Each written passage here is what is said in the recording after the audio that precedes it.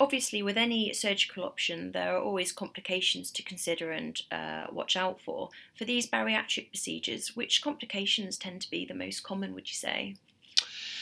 So, as with any surgical interventions, the kind of perioperative or short-term complications can include risk of bleeding, risk of infection, risk of thromboembolic events such as DVTs and PEs.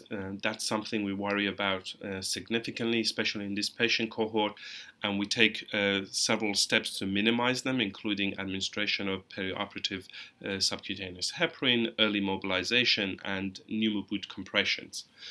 But probably the risk that most surgeons worry the most about when doing a gastric bypass or a sleeve gastrectomy is a leak from the staple line.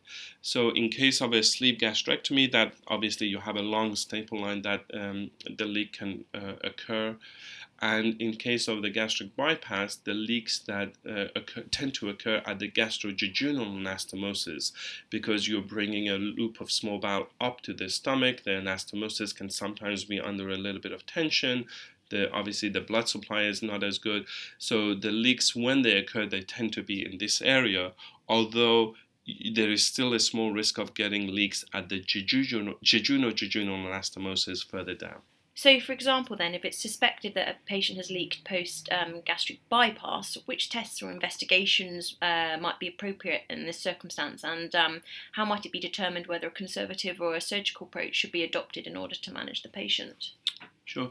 So I think detecting a leak after a gastric bypass can be actually notoriously difficult. So although sometimes patients present with typical symptoms of fevers, leukocytosis, tachycardia, and upper abdominal pain, sometimes the symptoms can be more vague. And in general, as a clinician and a surgeon, it's important to have a high suspicion for a leak. So even if sometimes patients present with shortness of breath, this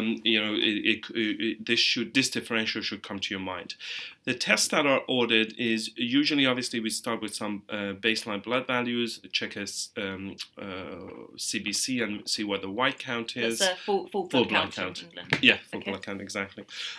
See what the white blood cell count is. And in terms of imaging, you could certainly start with an upper GI. However, an upper GI doesn't always detect all the leaks. And sorry, just to avoid any confusion, an upper GI in the US is the equivalent of what in the UK? It's like an X-ray, a barium swallow. Okay, barium swallow. Barium swallow. Although you won't use barium, you'll use a gastrographin, so it'll be a gastrographin swallow. Okay. If sometimes patients, you could have that. The other test you could do is a CT scan with oral contrast. You give patients a small amount of gastrographin, get a CT, and look for evidence of extravasation. But I think in general you should have a high suspicion, and if the imaging is negative but the patient is clinically shows signs of sepsis and you're worried about a leak, a lot of people just take them back to the operating room and explore them laparoscopically. Okay, great, thank you.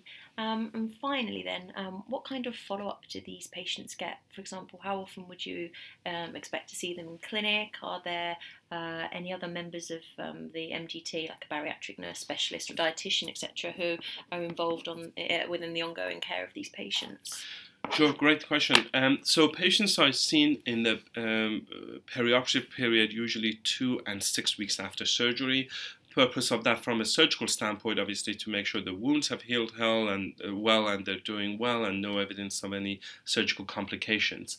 During this time, they're also seen by their dietitians, and in fact, I think those visits are probably most critical to the patient because during this phase after surgery, they progress their diet. So they go home on a liquid-only diet for 2 weeks, and after that, they advance to a soft diet, and after 4 weeks after that, they start slowly progressing diet to a more diverse consistency and also contents. So the dietary and the dietitian visit during this time period is very important. During the first year, in general, the patients are seen every 3 months. In the second year, they're seen every 6 months.